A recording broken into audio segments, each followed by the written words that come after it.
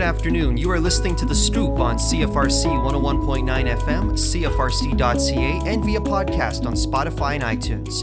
Brought to you by our news team, Alexandra Fernandez, Chancellor Miracle, Chris Laurie, Zayden Vergara, Dinah Jansen, Erica Singh, Alex LaRue, and me, Kareem Mosna. The municipal election is now less than 3 weeks away. Coming up on October 24th, we will elect our next mayor, district councilors, and school board trustees. Online voting actually opened up as of this morning.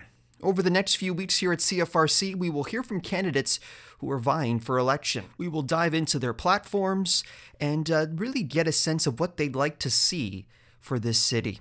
Today on The Scoop, I bring you my conversation with mayoral candidate Ivan Stojkovic. So you are running for mayor in the upcoming municipal election on October 24th. Now, I also understand you are running as a member of the People's Platform. For those not familiar, tell us in essence what this stands for. People's Platform for Kingston is a platform that me and a bunch of my friends who are all affiliated with the organization called Cataraqui Union of Tenants have come up with. So we're all tenants activists. We're all tenants, and we have been watching the municipal government basically give away all the people's money to large landlords and developers who are also Mayor Patterson's campaign donors. And we've been watching the homelessness grow, and we've been watching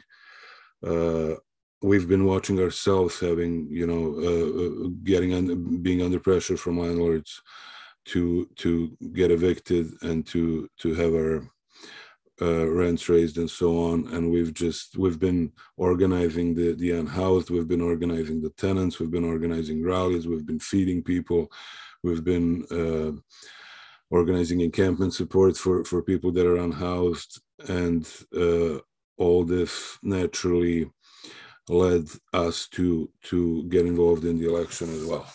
So not to be confused with the People's Party or any of the other extreme right-wing organizations that are using the word people. We are not, we have nothing to do with them. We're anti-fascist and anti big business, and by people we mean 99% of Kingstonians who are not landlords and developers and who are not having their needs taken care of by the government. Let's talk a bit about some of the key items on the platform. Rent geared to income housing. Tell me a bit more about what you'd like to see. I know we have seen the emergence of some affordable housing units here in Kingston in the recent past. Tell me a bit more about what you as a mayor are going to push for with regards to housing. It's very important to say that. I'm glad you did, to identify the need for rent geared to income, social, public, democratically run housing, as opposed to affordable housing. Affordable as defined by the federal agency in charge of defining these things officially, Canada Mortgage Incorporation and Housing Corporation, means 80% of average market rent. So it literally means the opposite of what it sounds like. Affordable means unaffordable. When council members or mayors say affordable, that they've built affordable housing, what they mean is that they've invested money in unaffordable housing. So that's why it's really important to talk about rent geared to income housing, because that is actually affordable housing. So that has been getting torn down and barely replaced. Rent geared to income housing has not been on the agenda of the current council, and that's why we have it in our platform, because we want to make it very clear that our intention is to build housing that is not privately owned, and by that I mean not even owned by these non-profits such as these little tool sheds that they call tiny homes and so on. No, publicly owned, city-run, municipally run. The bottom line here is, we want to build housing that is actually affordable for people. We want to build housing that will actually house unhoused people, people who do not have income or who have income of $300, which is homeless allowance or whatever, $700 on Ontario Works, a little bit over $1,000 on Ontario Disability Support Program. Those people absolutely not afford to have a roof over their head, and they are homeless, and they are in precarious situations, and they're sleeping on couches of their friends and family.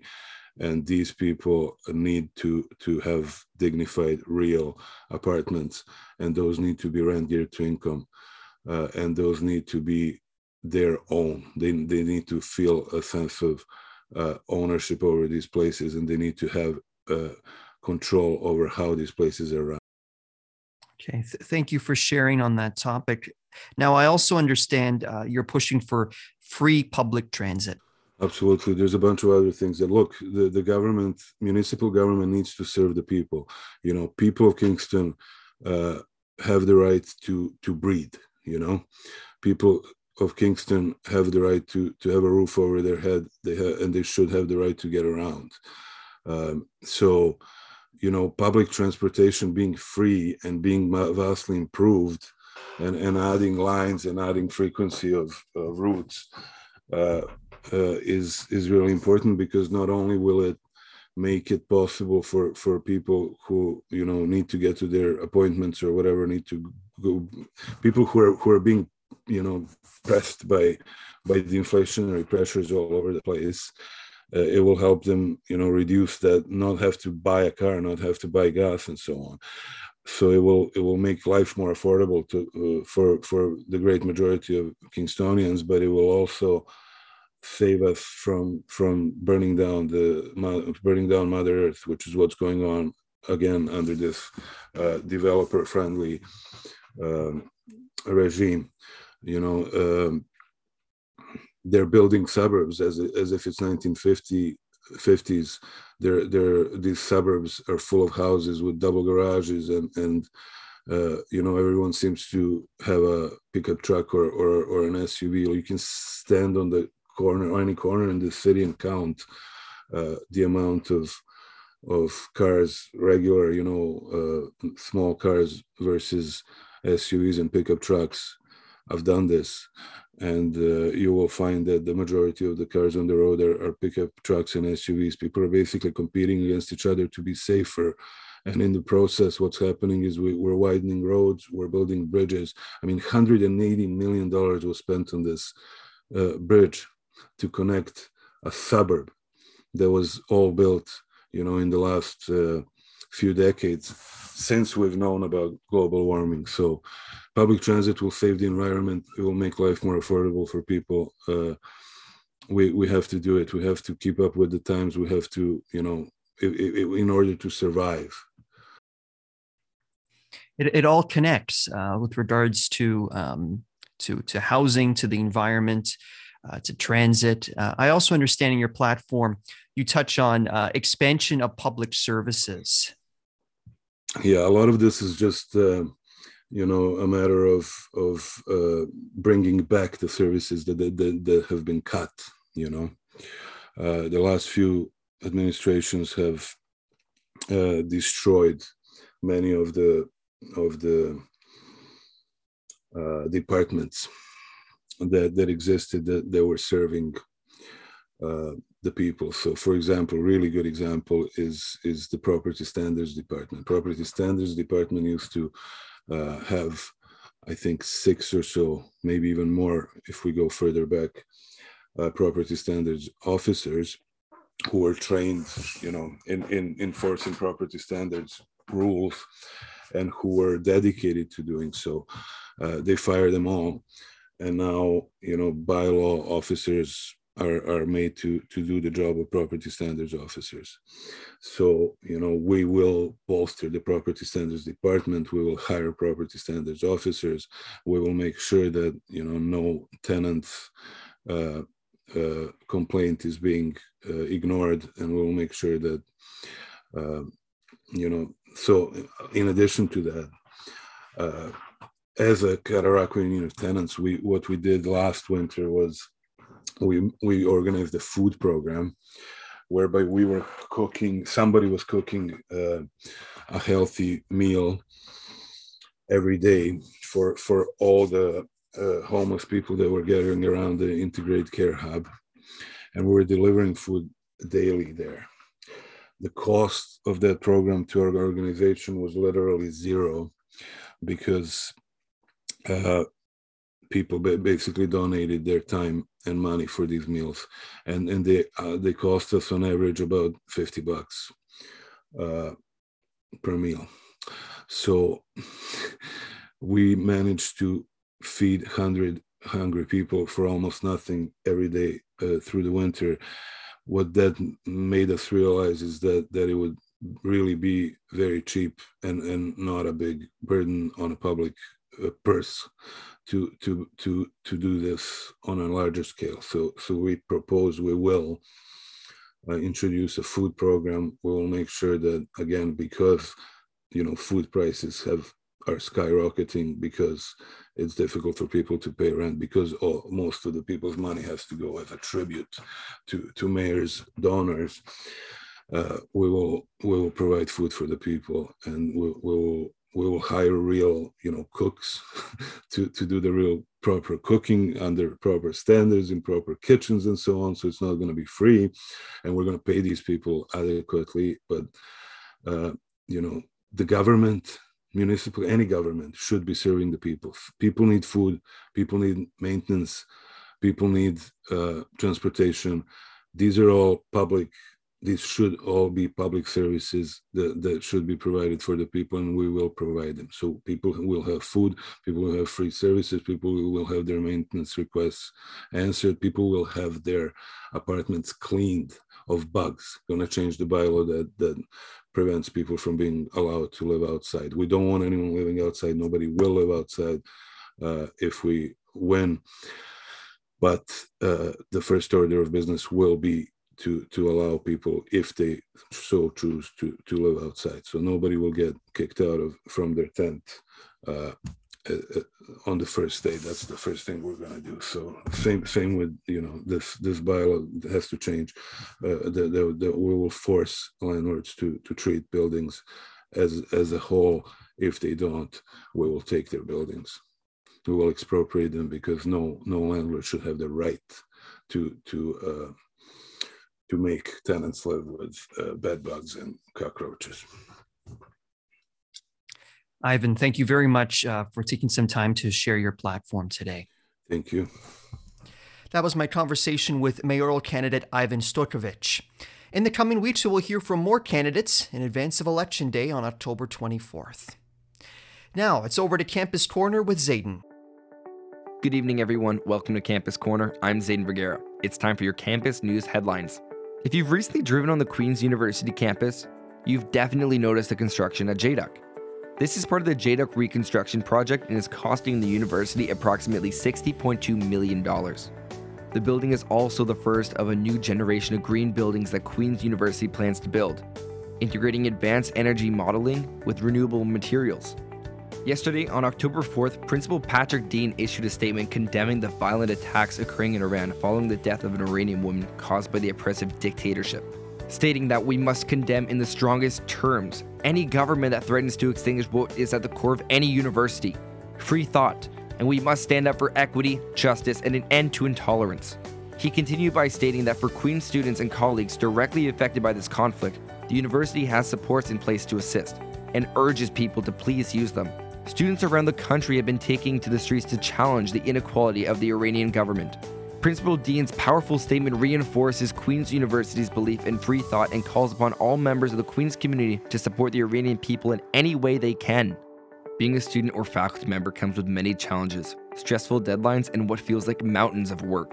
This week is Mental Health Awareness Week, and it runs from October 2nd to 8th. It is an annual national public education campaign to open the eyes of Canadians to the reality of mental health. Queen's Student Wellness is committed to aiding students through difficult times by providing counseling services and wellness groups. If you're feeling overwhelmed and are looking for a great way to de-stress, look no further than Dogs on Campus. Every Wednesday from 12 to 1 p.m., the St. John's Ambulance Therapy Dog, Oscar the Golden Retriever, can be found on the first floor atrium in Mitchell Hall. Now over to CFRC's Erica Singh, who is now joined by the new SGPS trustee. I am now joined by Tony Hu. Tony was appointed as the graduate trustee of the Society of Graduate and Professional Studies here at Queen's University. So, congratulations on your election to trusteeship for the SGPS. What inspired you to run? When I was doing my undergraduate studies at the University of Toronto, I was engaged in sort of similar activities. So, for instance, I had a chance to be on the Arts and Science Council, which is at the University of Toronto, the governing body for the Faculty of Arts and Science. And council, I was able to engage with the various decanal staff. So that's the dean, the vice deans, the associate deans, as well as the various chairs of the departments that are covered under the Faculty of Arts and Science. And I thought that it was a really great experience in the sense that in student government, students are often rightfully complaining about the issues that they experience at the university. However, I find that advocacy can be a little bit slow, and when you're talking to other students, you're able to get a lot of great feedback from students, but sometimes it can feel like you don't really have an outlet to express that feedback. And I find that being on governance, being a decision maker, sitting at the table with university decision makers, it seems that you're able to have an outlet for constructive feedback. And I think the second part is I really believe in going out and finding opportunities and really reaching for opportunities when they feel right. And in this situation, it really did feel right because while I'm quite new to Queen's University, I've only been here for a month. The graduate student trustee serves a 2-year term.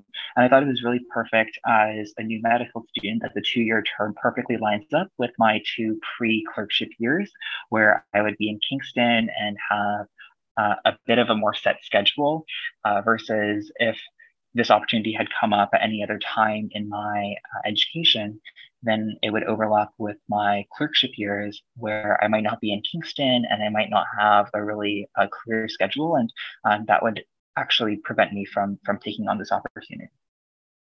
Tony, I'm not sure many of our listeners are aware of what an SGPS trustee actually does. So what does your role entail? Okay, so the graduate student trustee is one of 3 students that sits on the Queen's University Board of Trustees. So if we think about the governance structure at Queen's University, at the very high level, it's broken down into the Board of Trustees and the Senate. The Senate is where academic matters are considered. So things like degree level expectations, things like the courses that are being offered, and things like that. Whereas the board deals more with the overall functioning of the university, in particular with all of those non-academic matters. So on the board, I'm one of 3 students, the 3 students being myself, the graduate student trustee. There is an undergraduate student trustee, as well as the rector. So as one of the students on the board, I am in a position where I think my opinion on the sort of student experience is very valued by the other board members, as I'm sort of closest in proximity to the university and the experience that students are having on the ground here. And I'm able to vote on different motions talking about sort of the finances and capital assets of the university, for example. So very big picture stuff, the board considers things like the strategy of the university. So for students who might not know about this, I would encourage you to go to the principal's website and see what our principal has set out as his strategic vision and plan for the university moving forward in the next couple of years. Great, thank you. So as we've established, the student trustee spends 2 years in office during one term. What are your goals during your 2 years in office? This is a really interesting question because I'm not sure that I have a really good answer to it, because a lot of sort of what's happening now is really getting a feel for the board. I think as one member of a 22-person board, it can be difficult to say specifically what impact I will have, as one of the focuses of the board is to make consensus decisions. So decisions where everyone is sort of involved and everyone is on the same page. So often there isn't that much of a sense of, oh, this is what specifically I hope to do.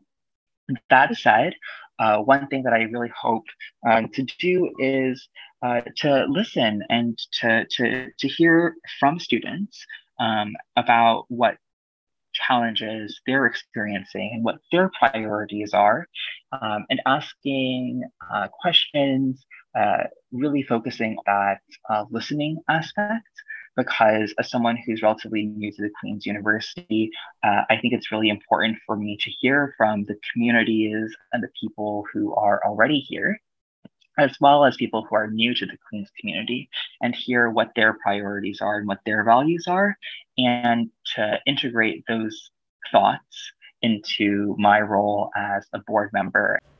Well, I am so glad to hear that because listening is a very important part of being in student government. So my next question for you is, how do you plan on balancing your first year medical studies, which I'm sure is a very rigorous program, along with your role as the graduate student trustee? This is a really funny question because I think everyone knew that medical education was going to be very intense and very rigorous, except for me. So, as you mentioned, it has been a lot of learning just through the medical education program. That said, there's a couple of things. So I think the first is an aspect of personal growth. And then the second is about your priorities. So to speak to the point about personal growth, I think throughout my undergraduate studies at my last institution, I really challenged myself and experienced a lot of difficulties and adversities just throughout my sort of academic life.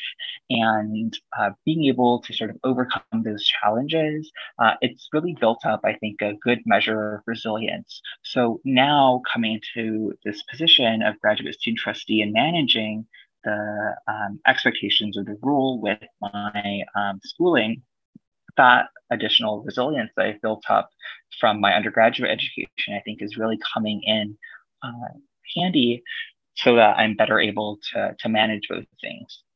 The second point I wanted to talk about was about priorities. In my undergraduate studies, I was involved in governance, and similarly, it was quite a time commitment, a very academically rigorous institution. But in spite of all of that, I really prioritized the work that I was doing in governance because I thought it was so important and so meaningful and so impactful. And importantly, I thought it was also a good deal of fun. So I think when you value something, you care about something, you prioritize it. And I think making something a priority, you're able to carve out time from your schedule to focus on the work that you're doing, and you're able to manage those responsibilities even though you still have your studies. So what advice do you have to students who want to be more involved in the SGPS? So for anyone who wants to be more involved in the SGPS, I really encourage you to get involved. Well, I think all student governments really want to see more engagement from their student community. And in that respect, SGPS is no different. So if you want to get involved, I believe we still have sort of some formal positions that you're able to apply for. And we also, though, really want to hear from our students. So if you want to come to any events that the SGPS hosts, meet fellow graduate and professional students, meet your SGPS executive and our council members, meet with me. Those are all opportunities that are available to you. And we really want to hear from you and your experience as a graduate or professional student here at Queen's, and get a better sense of what you care about, and also thinking about how you can make an impact in the SGPS in some more formal ways, whether it's running in our elections or going for those appointed roles. So there's a lot of different ways to be involved, but definitely coming out to events, and even just as simple as you have a voice and making your voice heard by talking to your student leaders is a really great way to be more involved. And you've mentioned before that for your undergrad, you went to U of T. Both U of T and Queen's are regarded as highly acclaimed academic institutions. What is your biggest change you faced while coming to Queen's from U of T? I think one of the most visible changes for me is just seeing the level of engagement by students with their sort of extracurricular student life at the university. I think the University of Toronto, at least noticing from some of my undergraduate studies there, that a lot of people really focused on their studies, and there wasn't, I think, socialization that occurred sort of outside of the classroom. Whereas at Queen's, it really seems that students are taking advantage of these formative years to create new networks and to create new connections with their peers. And I see that just happening on the streets of the university, but also outside of campus in the wider Kingston community. So that's, I think, the biggest change that I've noticed coming to Queen's from the University of Toronto. Is there anything you would look to change or implement at either institution? Well, one thing that I'm really interested in and seeing how Queen's develops in the upcoming years is taking on a greater research presence and incorporating more research into the undergraduate education here. So I think this very ambitious goal is going to bring Queen's into, or the vision is to make Queen's the university of the future. And to do that, I think it's really important to improve the standing of Queen's on the international stage. And that involves greater international partnerships and more global engagement. So I'm interested to see how Queen's develops with its student exchange programs. Interested to see how Queen's recruits and retains and integrates international students with domestic students, and interested to see how the campus culture and climate can be changed to really focus on a greater recognition of global issues and a greater recognition of the diversity of opinions and perspectives that come from people who are from cultures and communities outside Canada. Okay, well, that's all the questions I've prepared. Do you have anything else to add? My contact information is trustee, so TRUSTEE at sgps.ca. So again, that's trustee at sgps.ca. That was my conversation with Tony Hu, the graduate trustee for the SGPS. Thank you so much for joining us here today on the Scoop Podcast. Hello everyone, I'm Alex LaRue reporting to you from CFRC's Sports Desk. We have some great matchups planned for the end of the week and over the weekend to start off your reading week strong. Tomorrow there will be a men's basketball game against St. Lawrence College. Friday we'll start off with both soccer teams playing against Nipissing Lakers, with the women's game starting at 12 p.m. and the men's game starting at 2:15 p.m. EST. Both games will be held at Richardson Stadium. Later in the afternoon, there will be a women's rugby game against Trent at Nixon Field, a women's hockey game versus Carleton Ravens at the Memorial Center, and lastly, there will be a men's lacrosse game against Carleton in Ottawa. Moving into the weekend now with our Saturday matchups, there's 2 sailing events taking place in both Montreal as well as New York City. There is also the Carleton and University of Toronto's Golf Invitational happening in Belleville on Saturday. The women's lacrosse team will have a busy schedule with 2 games in Oshawa versus Trent and Ontario Tech, and the women's field hockey will have 2 games here at Tyndall Field against McGill at 12 p.m. and 4:15 p.m. Eastern Standard Time. At 3 p.m. at Nixon Field, the men's rugby team will be playing against the Brock Badgers with the ambition of keeping their undefeated streak going. The men's baseball team have 2 qualifying games, one against the Carleton Ravens at 2:30 p.m. and another game against Ottawa U at 5:30 p.m., both in Ottawa. Sunday is not as busy, but is still as important for sports, with the women's field hockey team having a game against the University of Toronto at home at Tyndall Field at 1 p.m. EST. This Friday, make sure to support your one and only Kingston Frontenacs at their game against the North Bay Battalions. And don't forget that this game will want you to turn back time as it's their 70s night. That's all for me today. I will now pass you on to Chance and Chris for the Islamic History Month segment with an Islamic History Month community member. This is Chris, and today I'm sitting down with Mona Rahman, member of the Islamic History Month Committee, to talk about what they have coming up. So to get us started, would you like to introduce yourself? So my name is Mona Rahman, and I'm part of the organizing committee for Islamic History Month in Kingston, representing the Islamic Society of Kingston. I'm also on the Islamic History Month Canada National Board, and I believe I've been on there for about 2 or 3 years.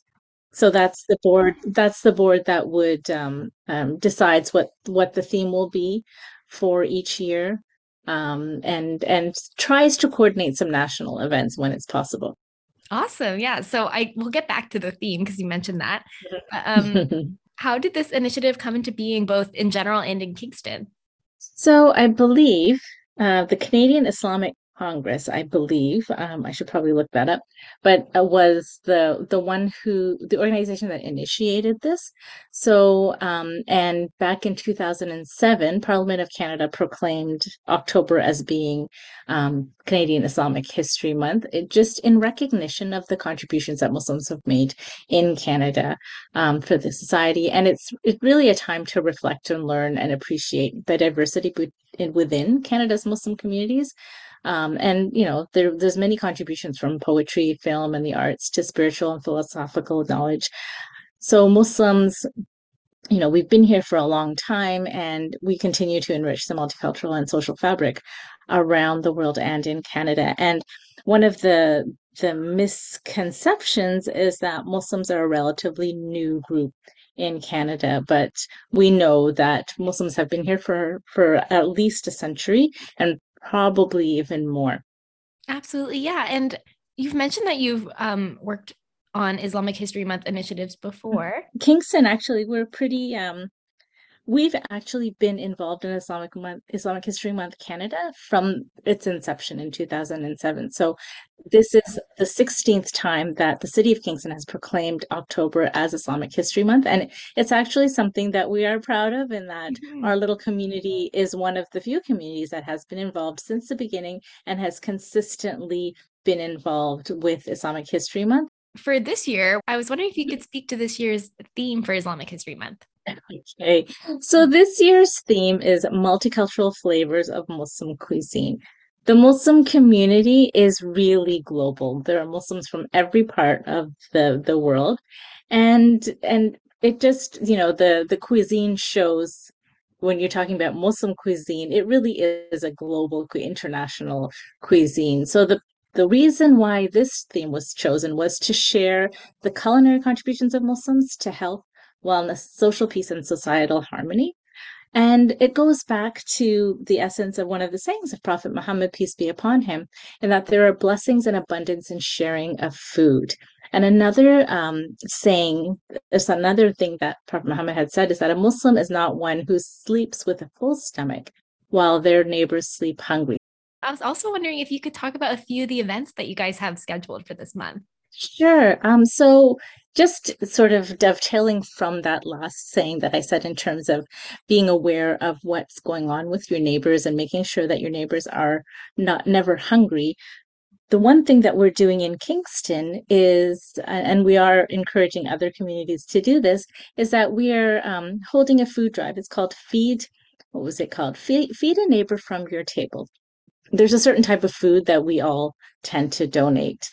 And the thing is that it doesn't really reflect the diversity of the cuisine of our community, of the community in Kingston. There are different cultures that have different staples all over the world.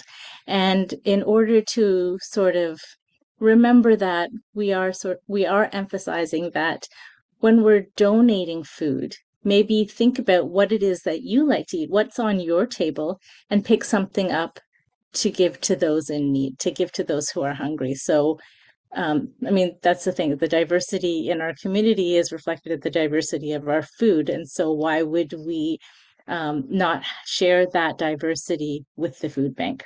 So you guys have the food drive, and I know you have a few other events as well, right? Yes, so it's already started. Islamic History Month Kingston does have a Facebook page. It's at IHM Kingston. So we will try, as the different events from the different organizations that are involved are confirmed, we will be putting those on that. If you're interested in what's happening nationally also, the National Committee does have a website. It's IslamicHistoryMonth.ca, and you can see what other communities are doing. There are some communities that are having events online, like the one that we're having with Murray Hogbin will be online and live streamed to various web pages or Facebook pages. And so if you're interested in something, even if it's in another community, you can go ahead and attend that on your own time or live. Awesome. Perfect. So that was all the questions I had for you today. Thank you so much for your time. No problem. Awesome. And now I'm throwing it over to Dinah with the weather. Thanks, and now it's time for the CFRC weather report. Tonight, we're expecting clear skies, becoming cloudy near midnight with fog patches developing overnight with a low of 10. Thursday, October 6th, we're looking at cloudy skies, becoming a mix of sun and cloud in the morning with a high of 22. At night, we'll expect showers and a low of 7. Friday, October 7th, we're looking at cloudy skies with a 40% chance of showers and a high of 13. And Friday night, cloudy periods with a low +1. And the outlook for Saturday is a mix of sun and cloud with a high of 11 and a low +3 with cloudy periods at night. And Sunday, we're looking at a mix of sun and cloud with a high of 14 with cloudy periods and a low of 6 that night. And now over to Alexandra Fernandez with the City of Kingston traffic report. Thank you so much. I'm Alex, and I am bringing you your weekly traffic report for this week, brought to you by the City of Kingston. Garrett Street from Division to University will be closed until October 16th. Lowers Brewers Spring Bridge will be closed until further notice. Stevens Street from Montreal to Patrick will be closed until October 31st. And Stevens Street from Patrick to Cowdy will also be closed until October 31st. University Avenue from Union to Earl will be closed as of Monday, October 3rd at 7 a.m. until January 21st, 2023. Wright Crescent from South intersection of Palace to 16 Palace will be closed until January 31st, 2023 as well. The following streets are closed from 8:40 a.m. to 9:10 a.m. and 3:20 p.m. to 3:50 p.m. on weekdays until June 29th.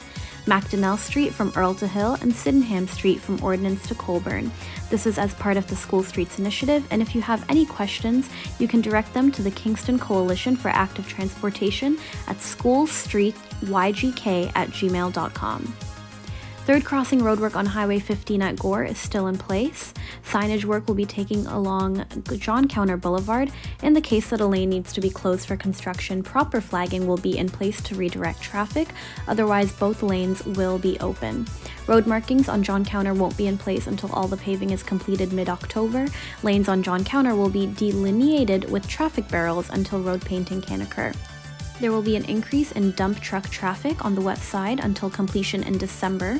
Access from John Counter to Village on the River Apartments is currently shut down.